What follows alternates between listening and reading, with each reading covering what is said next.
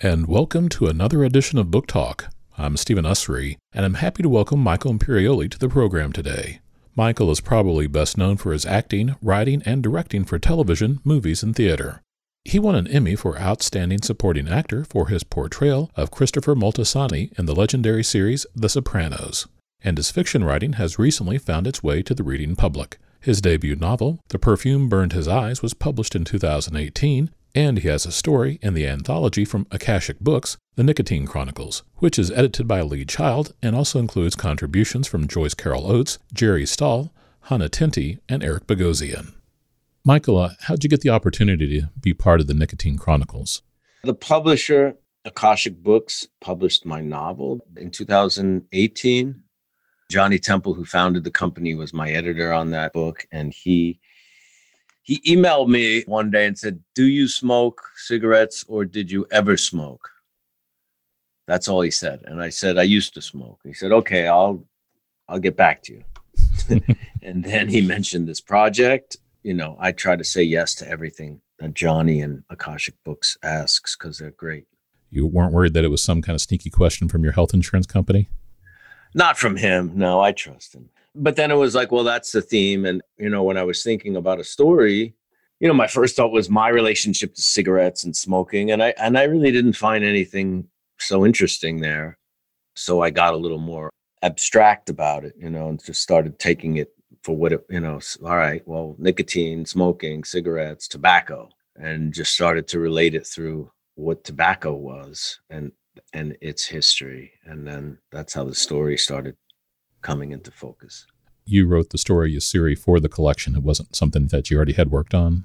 No, it was for the collection. The title character comes from two very strong bloodlines. What were Usiri's grandparents very good at? One is a psychic line, a line of psychics, and one is a line of actual rollers of cigars, you know, in the making of cigars. You know, cigars are used in certain magical practices, particularly in the Caribbean, like Santeria has aspects of the use of tobacco in cigars, and as though some other more obscure forms of sorcery and magic. She's a lineage of both the magical side and just the practical side of the making of the cigars. Are you a cigar smoker yourself? Never was. You know, I kind of always love the smell of it. When it's burning, the smell of cigars I find amazing, but I could never, the times I tried it, it just did not work for me, although I was a big cigarette smoker, and the smell of cigarettes I hate. But the smell of cigars, even still, now that I'm not a smoker at all, still is I find really alluring. Are you familiar with the writer and musician Kinky Friedman? Yeah, I actually saw him play at the Cutting Room. I guess it was towards the end of last year. It was a Lone Star Cafe reunion, and Kinky was headlining it. He was a lot of fun, actually. I remember he used to say, "Don't think that I'm buying their cigars, I'm burning their fields." Right. He is a character, man. He's still a lot of fun to watch perform, I have to say. Had you been down to like the Dominican Republic and watched people roll cigars before, or is that something that you were unfamiliar with? You know, just as a tourist in the Dominican Republic, I'd seen it. I spent almost a year in Puerto Rico, 3 different occasions. I was in Puerto Rico for extended amounts of time. So the setting is San Juan, really. Obviously, Dominican Republic is much more famous for cigars and stuff. You know, there was one place in Old San Juan that makes cigars that I popped my head in a couple of times, but, you know, I didn't do too much investigations into that. You know, I didn't have a lot of that in my background, but I need a place. I need to see the places when I write. You know what I mean? It's really important to me. So using San Juan and Condado and the Old San Juan, you know, in my mind, also Rio Piedras and those neighborhoods really were very vivid and allowed me to write the story. What took you down for your previous stays in Puerto Rico? I did a pilot, which I was there for like 2 months. Then the pilot got picked up into a series and I was there for much longer. I forget, 7, 8 months. And then I did a movie there for a couple of months. But all 3 situations were a lot of the same people because the filmmaking community is pretty small there. So you see a lot of the same faces. And I made a lot of friends in Puerto Rico, many of whom I keep in touch with. And I really enjoyed working there a lot. And I loved the island and the people, the spirit, and a great, really unique people and culture there. It's a very interesting place because it's, it's an American territory, but it's not America per se, right? They're not allowed to vote in the primary elections, but they're allowed to vote in the presidential, or vice versa. I forget how that works. They're either allowed the primary or they're not, and on one or the other. They can vote in the presidential, but they of course were drafted during Vietnam like crazy. Yet they don't enjoy a lot of the same benefits that citizens of the states do. A lot of people wanted independence at one time. Some people never wanted independence and wanted statehood. It's an interesting place. Yeah, I was just reading in Bloomberg Business Week that 400,000 people from Puerto Rico relocated to Florida because of the hurricane damage and the terrible response they got from the federal government, and that they are eligible to vote in the election when they are in the United States proper. Right. Oh, that's good. That's good to know. I'm glad that they're getting their due representation. That's important. Yeah, there's a huge Puerto Rican community in Orlando, Florida, for some, I think outside, it might even be bigger now than the New York community, maybe. So was that for Mad Dogs when you were down there? Mad Dogs, and then I did a movie called Primal with Nicolas Cage there as well. When you were down there, did you have any firsthand experience with alternative spiritual practices that we in the North don't know much about? No, but I have in other times in my life, more in the States, actually, but with people not from the States. The stuff that I describe in the story is it's a bit of a smorgasbord. It's not like a strictly accurate practice. It's a little bit of this and a little bit of that, and a little bit of imagination. You made your own syncretic thing. In some ways, yeah. I don't like messing with those things, so I don't want to be too accurate, because those energies to me are very real. And, I want to have a little bit of distance from that, you know what I mean? Because certain things should be kept secret. So there is a very strong presence in the book, and that's the leaf. What is or who is the leaf? The leaf is obviously this tobacco, but it's what a lot of cultures, believe in spirits within certain elemental or earth, things of the earth. And it's like before they build, there's spirits of the soil or spirits of the creek or things like that. And there's the methods of appeasing them or not appeasing them and making peace with them. So there'll be a harmonious connection to the land or the water. And I'm extending those things to the leaf as well. Look at the power of the leaf. Look at, where its origins, the tobacco industry's origins, and the murder, the destruction, the death, the cancer, the money, all those things that became extreme in so many forms just based on the leaf. So there is, without a doubt, there's an immense power to it, whether we want to consider it supernatural or not. But by placing whatever value has been placed on it, and all the terrible things, fortunes made and lost, and lives, murdered, and enslavements, and God knows what else, there definitely is some kind of energy power there. So in the story, this is the woman is part of a lineage that has tried to harness that, make harmony and peace with that power and use it for some kind of assistance in worldly matters. Now, an American comes to Yossiri for her help, and he should have known better than to lie to a seer. He goes to the seer as a last resort, right? And he goes partly out of superstition, partly out of maybe it's a last-ditch attempt, partly out of he doesn't want to have to resort to actually paying a hitman and murder. And I think his reasons for going to her are a bit conflicted, but hey, he's going to give it a shot. Like a lot of people who have a lot of power through money and that kind of thing, they kind of think that money can kind of buy anything. And he hasn't been able to do that. But he is, hoping for some kind of resolution to his problem. And this is a pretty simple one. So that's why he's there. The character there's a couple of things at play. Obviously, there's metaphor and allegorical things about colonialism, of course. But there's also what I learned when I was there and actually came across and met. There's certain Americans who make a lot of money here.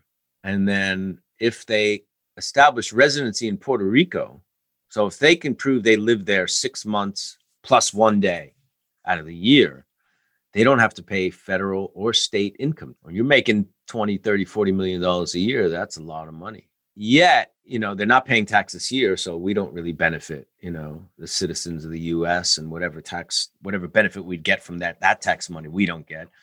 Nor do they really contribute that much to the benefit of the island and the people on the island, besides maybe the few people that they hire to, drive them or clean their house or cook food for them or whatever. So I found that an interesting thing when I was there. Yeah, that epigraph of Columbus at the very beginning of the story, really does set up the situation there. Yeah, and that's kind of a kind one. The first time I read anything out of Columbus's journals was in Howard Zinn's book, The People's History of the United States. And I don't have the exact quote. I wish I did in front of me, because it says something akin to one of his first entries was in the journal was that the people swam out to us bearing gifts as we approached. They're docile, kind, open-hearted people. Send me 3 more boats and we'll take over the whole island. I mean, that was like one of the first entries, in his journal, that he wanted messages or whatever, that he wanted to get back to the king. The first entry was about just complete exploitation, and the intentions to that and the ease in which he thought it would take place. So this entry in the journal is specifically about tobacco and noticing that it's of value to them and trying to discover why it's of value and if it should be of value to the Europeans. And this American's approach to business is to screw over whoever he can, whenever he can, it seems. It's pretty black and white. I mean, I don't really paint Fred with much subtlety, because it's a short story, I looked at it as like an allegory, and he's raping, pillaging, and plundering. And he thinks that because of this guy and his family's wide open, welcoming, and, being enamored of the wealth and the power of this rich American, that he's just going to run roughshod over them. And then, those instincts become demonic because they just increase on themselves, and multiply. And it's not enough for him just to make money. It's not enough for him just to cheat this guy out of money.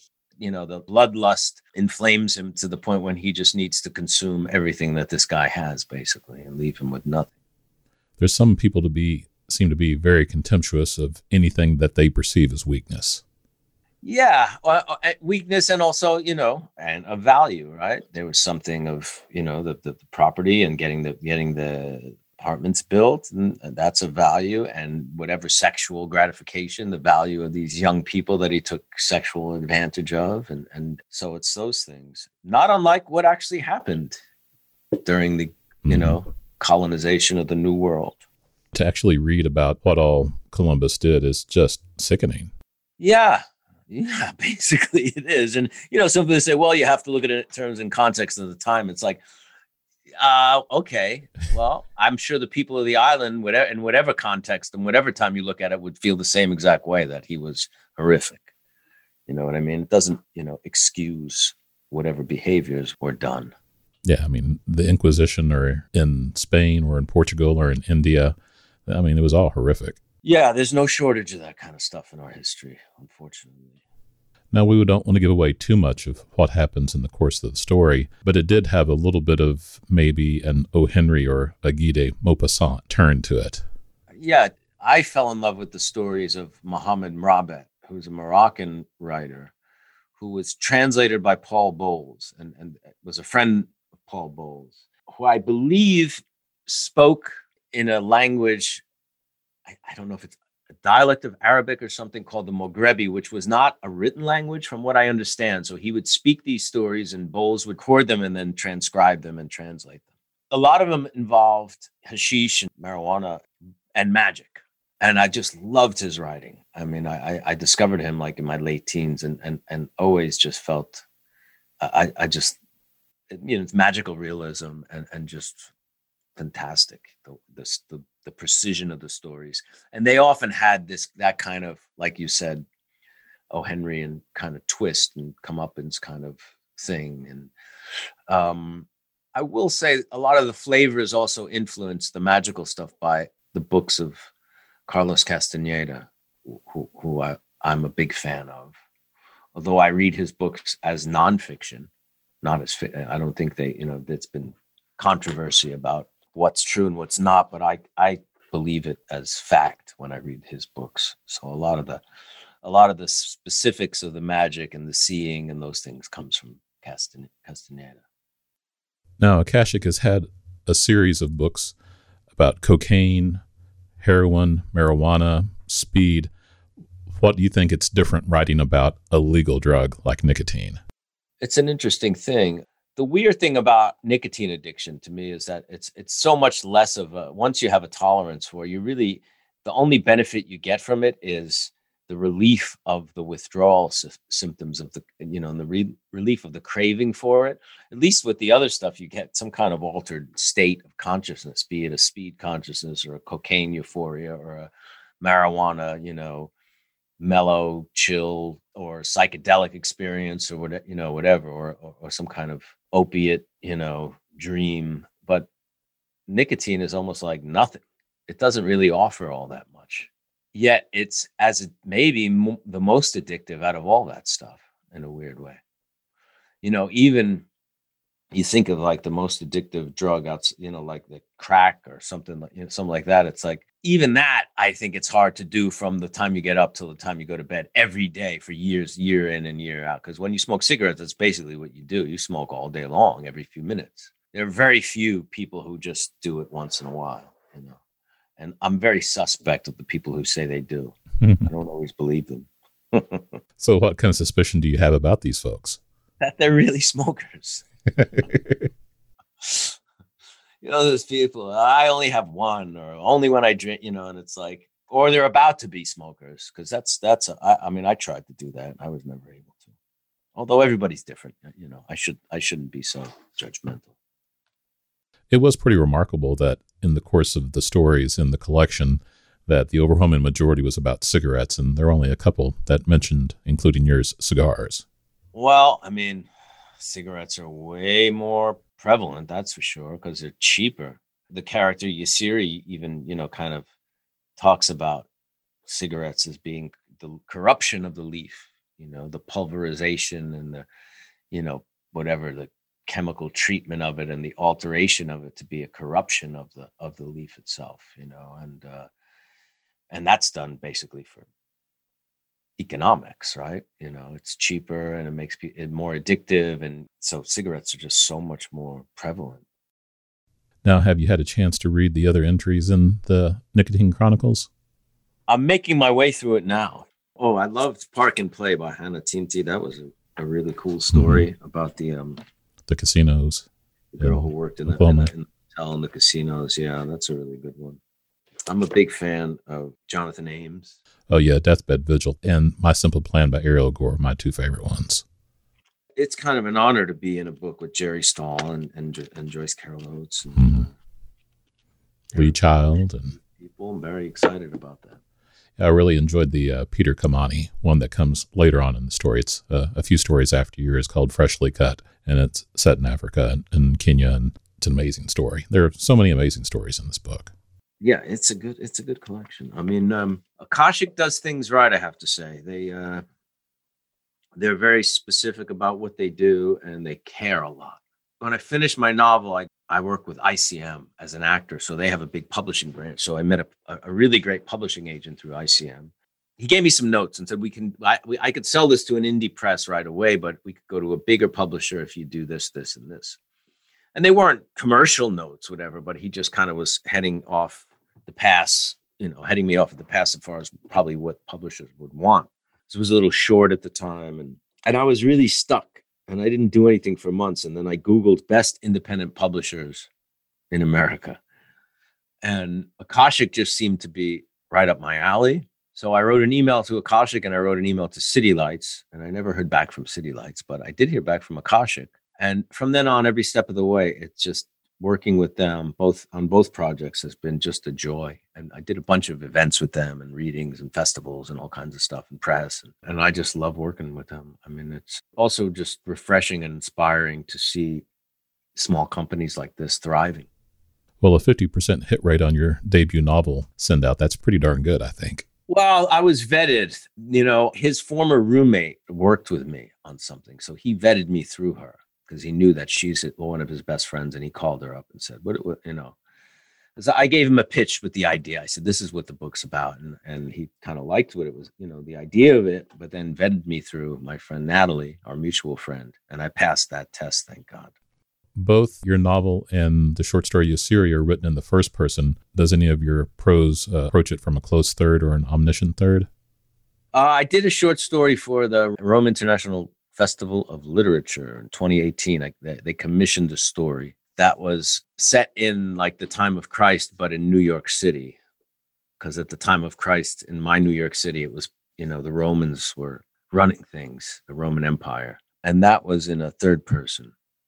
So out of the 3 prose things that I've really finished, one was third person. The first person, I guess, appeals to, I think, maybe the actor in me in a way, because you think into the character, the logic of the character. Like as an actor, a lot of what you're doing is figuring out the logic of the character, why they're going to do certain things and why, based on who they are, how they make their choices. And I think that translates really well to writing prose in the first person.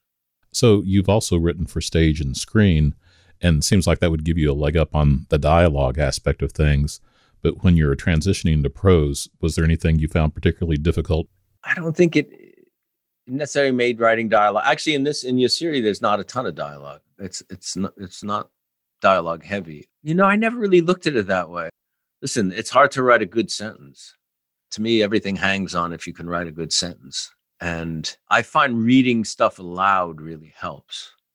And when I read it aloud, I can, if it sounds right, more than even if it reads right, if it sounds right, then you're doing something right. If there's like a flow to the sentence and a little bit of a rhythm, a juice to it. When I started writing the novel, I started it in the third person. And I had a lot of trouble. The scope was way too wide and I couldn't find a way in. The scope was so wide, I couldn't figure out the angle of approach. It was almost too much to describe or hone in on. And when I finally figured out, okay, make it like it's a journal of this kid's, that kind of became the engine really for me to be able to finish it, or see it through. Now, a lot of times, first novels for writers can be fairly biographical, but the circumstances of your character's life are quite different from your upbringing. Do you think you're being older when you did that first novel, that you'd kind of maybe gotten past that a little bit? Yes and no, because I did have a similar experience of growing up close to Manhattan, but not in Manhattan, and then experiencing it as a teenager. I got to Manhattan, started spending most of my time in Manhattan at 17, which is a little bit older than this kid, but I was kind of on my own then. I know it was 1983. It was a little bit later than this period of time, but just that the idea of from someplace that's not the city and being in the city and that, like you're in Oz, that experience is very similar, but all the events are fiction. So I wanted to connect to my son, who at the time was 16 in 2013, and he was going through some, teenage difficulties. So I was like, maybe I should write. Maybe writing about it will help me remember what it's like to be that age, so I can understand him a little better. So I started writing this coming of age story, and I set it in 77 just because I have a real fondness for that period of time in New York for a number of reasons. You co-wrote Summer of Sam. Yeah, I do have a nostalgia for that, and I just think it's very fertile ground for me personally. So I started this, and then I found this first person thing and started writing it. And 3 months into that, Lou Reed died, and we had become friends in the last 10, 12 years of his life. And before that, I was a fan, and he was a big artistic hero of mine, from my 20s on. So his death hit me on a number of levels as an artist, as a friend, as a New Yorker, and as a fan too. And then all of a sudden it was like, through kind of mourning his loss, it was like, well, what if he's in the story? And then that started to really take shape and take over. I'll have to say, I didn't grow up listening to his music. Grew up in country and western land, but seeing him in Blue in the Face, he was just a hoot in that movie. Talking about smoking as well. There's more nicotine there. Yeah, he's really good. He was good if he could improv. When he had, I've saw him a couple of times when he had dot lines, and he's not very good as an actor. You could get non-actors to be very believable on film, especially if you let them improv. and they're kind of secure in themselves, you could get really believable stuff from them. But it's much harder to give them lines, especially like you see a lot of musicians, because they think it's cool casting. You put the musician in the movie to play themselves, play something like themselves. And very often you give them lines and then they're just stiff. But people who know how to use non-actors more or less let them improv. And very often you can get sometimes genius performances out of them. But it's much harder for people who don't have experience, much harder for them to make written dialogue seem believable. So you yourself started a band. Did any of your acting background help you out when you're being on stage performing? Yeah, I think so. I mean, because it's, you have your dialogue, which is the lyrics of the song, and you have your physicality as whatever instrument you're playing. So that, and there are similarities. You're relating to an audience. Acting on stage in a play is a very satisfying medium because you do the whole story. You don't stop. If you make a mistake, you have to cover it up and kind of go through it. It's live and it's happening and you're creating it in the moment. And the same thing with live performance. And, when you're performing music, it's the same thing. But it's really, if you're connecting to your material, that emotional expression is, very similar. In theater and in music, you have that immediate connection with the audience, and everything is just so visceral and real and of the moment. In writing, either for screenplays or writing prose, it seems like such a solitary pursuit. How do you cope with that solitude? I don't know if you do. You just deal with it. The blank page, man, is a very, at least to be a really good actor is very hard. But at least you know what you have to do and say for the most part, because it's given to you, right? How you execute and how you do it, obviously, is where the art comes in. But with writing, very often it's just you and that blank page, man, making something out of it. There's nowhere to hide, with prose. That's it. Like even a screenplay or a teleplay, you know what I mean? That's not meant to be a work unto itself, a work of art, if you will, unto itself. It's a map. It's a schematic. Once you make the finished product, the screenplay, you put in, in a bird cage, basically. It has no function other than that. But whereas a screenplay can be artistically written and elegantly done and executed, of course, but the whole point of it is to make the movie. Whereas prose, that's it. You live and die. Everything hangs on the sentence. Either it's good or it's not.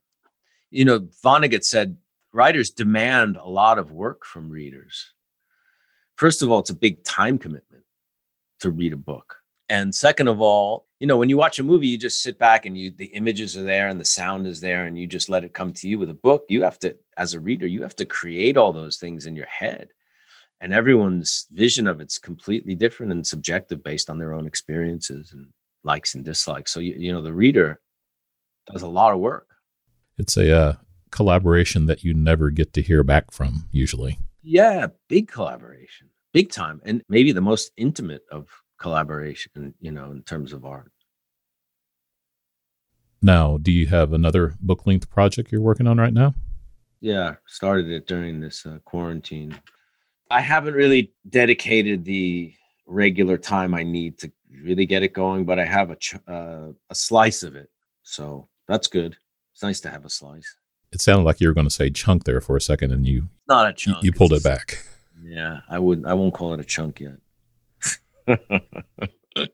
You've recently gotten into my game, radio and podcasting, with your show Talking Sopranos. What's it like being the host of a show as opposed to the person that's being interviewed on countless media tours? Well, there's certainly a learning curve because when we started, we really didn't know what we were doing. And I think it took us at least 6 episodes to figure out how to make it work, both from a technical point of view, because we were at 2 different places in the country and we had headphones on and there's a little bit of delay and I'm looking at it in a computer and not in the same room. So it's not really a conversation as intimate as we had hoped because we wanted to do it together in the studio. But that wasn't possible in March when we started, when we planned on launching the thing. But I am enjoying it. I think I'm enjoying it because I'm talking about something I really like, which is The Sopranos. And I haven't seen these episodes since they really initially aired. So I'm watching them with a lot of attention and looking into it for a lot of details. And it's been fun because I could say whatever I want. talk about whatever I want. I don't have to let the interviewer dictate where the conversation can go. And I like to talk about, the music of The Sopranos and my passion for music and the music of the show that, and the connections between the musicians and why that song and what else this musician has done. And actors. I love actors. I have a lot of affection and respect for actors. And there's a ton of them in The Sopranos. And a lot of them I've worked with before and after. And a lot of them have done great work before and after. And I like talking about those connections and through theater, those connections and other films that they did, and get into some film history and talk about some films that I like, and connecting a lot of the cultural references of The Sopranos and getting into that, especially the ones that turn me on. So it's been really fun. And Steve's one of my closest friends. I think people enjoy that we're two very, very different people with lots of very different likes and dislikes and stuff. And I think that's why it works. Because I think our relationship in some way carries the camaraderie of the show that people liked. Certainly beloved by the Soprano fans, that's for sure. They wait for it to debut like at midnight on Sunday night, So it's kind of cool that it's been so embraced by the fans. Steve Schirripa is also a professional comedian. Do you have to kind of talk yourself in, trying not to compete with him while he's going off? He's not a professional comedian. I thought that too. I'll be honest with you. Oh, I know he was a booker, but I thought he did stand-up too. No, I thought exactly the same thing. And when I asked him, he said, no, he's never done stand-up. He is very funny. He's done a lot of comedic performances as an actor. And he's done stuff on The Tonight Show as like a comic correspondent and stuff like that. So he's done a lot of comedic performances. He wouldn't say he's a comedian, though he knows a lot of comedians because that was his world. But he's never done stand-up, but he's very, very funny. I think what we've found is to embrace the differences and kind of even play them up a little bit because it makes for a lot of fun. He's very blunt and outspoken. I don't always like to be public about my opinions of, especially of other artists and other people and stuff like that. I'm not always so open about those things publicly. Well, yeah, you meet everybody twice. Well, that doesn't bother Steve, which people really love that about him. And so do I, that he'll just, call it like it is. I mean, we're just different people that way. That's kind of the fun of the show. With acting, writing, directing, writing prose, winning cooking competitions on TV, are there any other creative fields that you're looking at exploring? Yeah, it seems kind of ridiculous, right? When you list all those things together. But, when I started out going to acting school, very quickly, I was in a band. I was playing guitar. I was writing music. I was singing in a band. I started producing theater, doing independent film, writing screenplays. I never went anywhere, I started doing all that stuff in my late teens, early 20s. So in many ways, I'm just doing what I always did. It's just like nobody really knew that. Nobody really, it wasn't stuff. Most of it wasn't visible to the public and things like that. So to me, none of that's like, now I'm going to try this. It's like, a lot of things developed, like writing, being able to write a novel. But like, man, I wrote for 10 years. I had stacks of notebooks of stuff that I never finished and threw it away. And then was able to write a screenplay finally, because I somehow cleared away the clutter.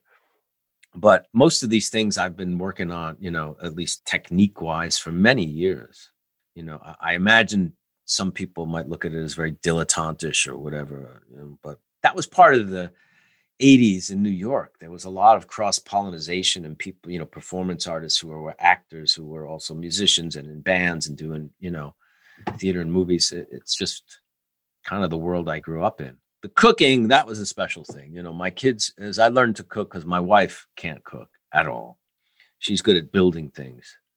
I'm not. She's good with, power tools. I'm not, but I had to learn to cook after we got married because I like to eat. And I'm really good at cooking with whatever's in the refrigerator. Manager said, no, they want you to do this show Chopped. And I was like, I never heard of it. My kid said, no, you should do it. You'll win if you go on. And it was for charity. So I had a lot of faith in the charity, and I won $50,000 for the charity, which was in Tibet. And we built 2 schools with that money for kids who they were the first of their generation in their family to ever go to a school. So that money went to really good cause. So how has following the Noble Eightfold Path changed your life and your creative side? Probably be better for you to ask other people that, I mean, I have my own opinion, but it might not be really reality. I mean, hopefully that kind of practice makes you a better human being.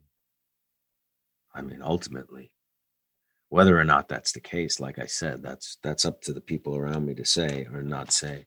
A lot of people ask about, how it affects the work, creative process and things like that. I don't really know. I mean, certainly learning about and studying Buddhism, you just have more of a perspective on the world, on the history of it and elements of it. And you can infuse that into writing, with a lot of interesting flavor, as an interesting spice and stuff like that. But the actual practice of it and how it affects you as a human being and how it relates to the creative process, I don't really know. Maybe it makes you more easygoing on the set or more patient or things like that. Maybe. Probably meditation improves your concentration, which is really important for acting and writing, of course, and music, whatever artistic discipline. I'm sure it does, but that's not why I did it. And really do it, for, to be a better human being. So, you can help make the world better, I guess. Well, it would seem like, I'm just guessing, I've never acted before, but in acting that you have to be, at the very least, compassionate toward your own character. And you have to care about them and know that their life has more than just the words that you're delivering in the performance. And that might make you more open to a belief system that does value this compassion and this empathy as part of it. I feel that 100% what you said. But I know for a fact there are other actors who are very good who don't think that way. It's not a given. It's not a prerequisite to being a good actor. I'll say that. But I believe that. Yeah. Well, Michael, I want to thank you so much for taking a few minutes out today and talking with us on Book Talk. It's been a pleasure to read your work and a pleasure to speak with you. It's my pleasure. Thanks for having me. Michael Imperioli is the author of the novel The Perfume Burned His Eyes and a contributor to the short story anthology The Nicotine Chronicles, which is edited by Lee Child, and both are published by Akashic Books. I'm Stephen Ussery, and this is Book Talk.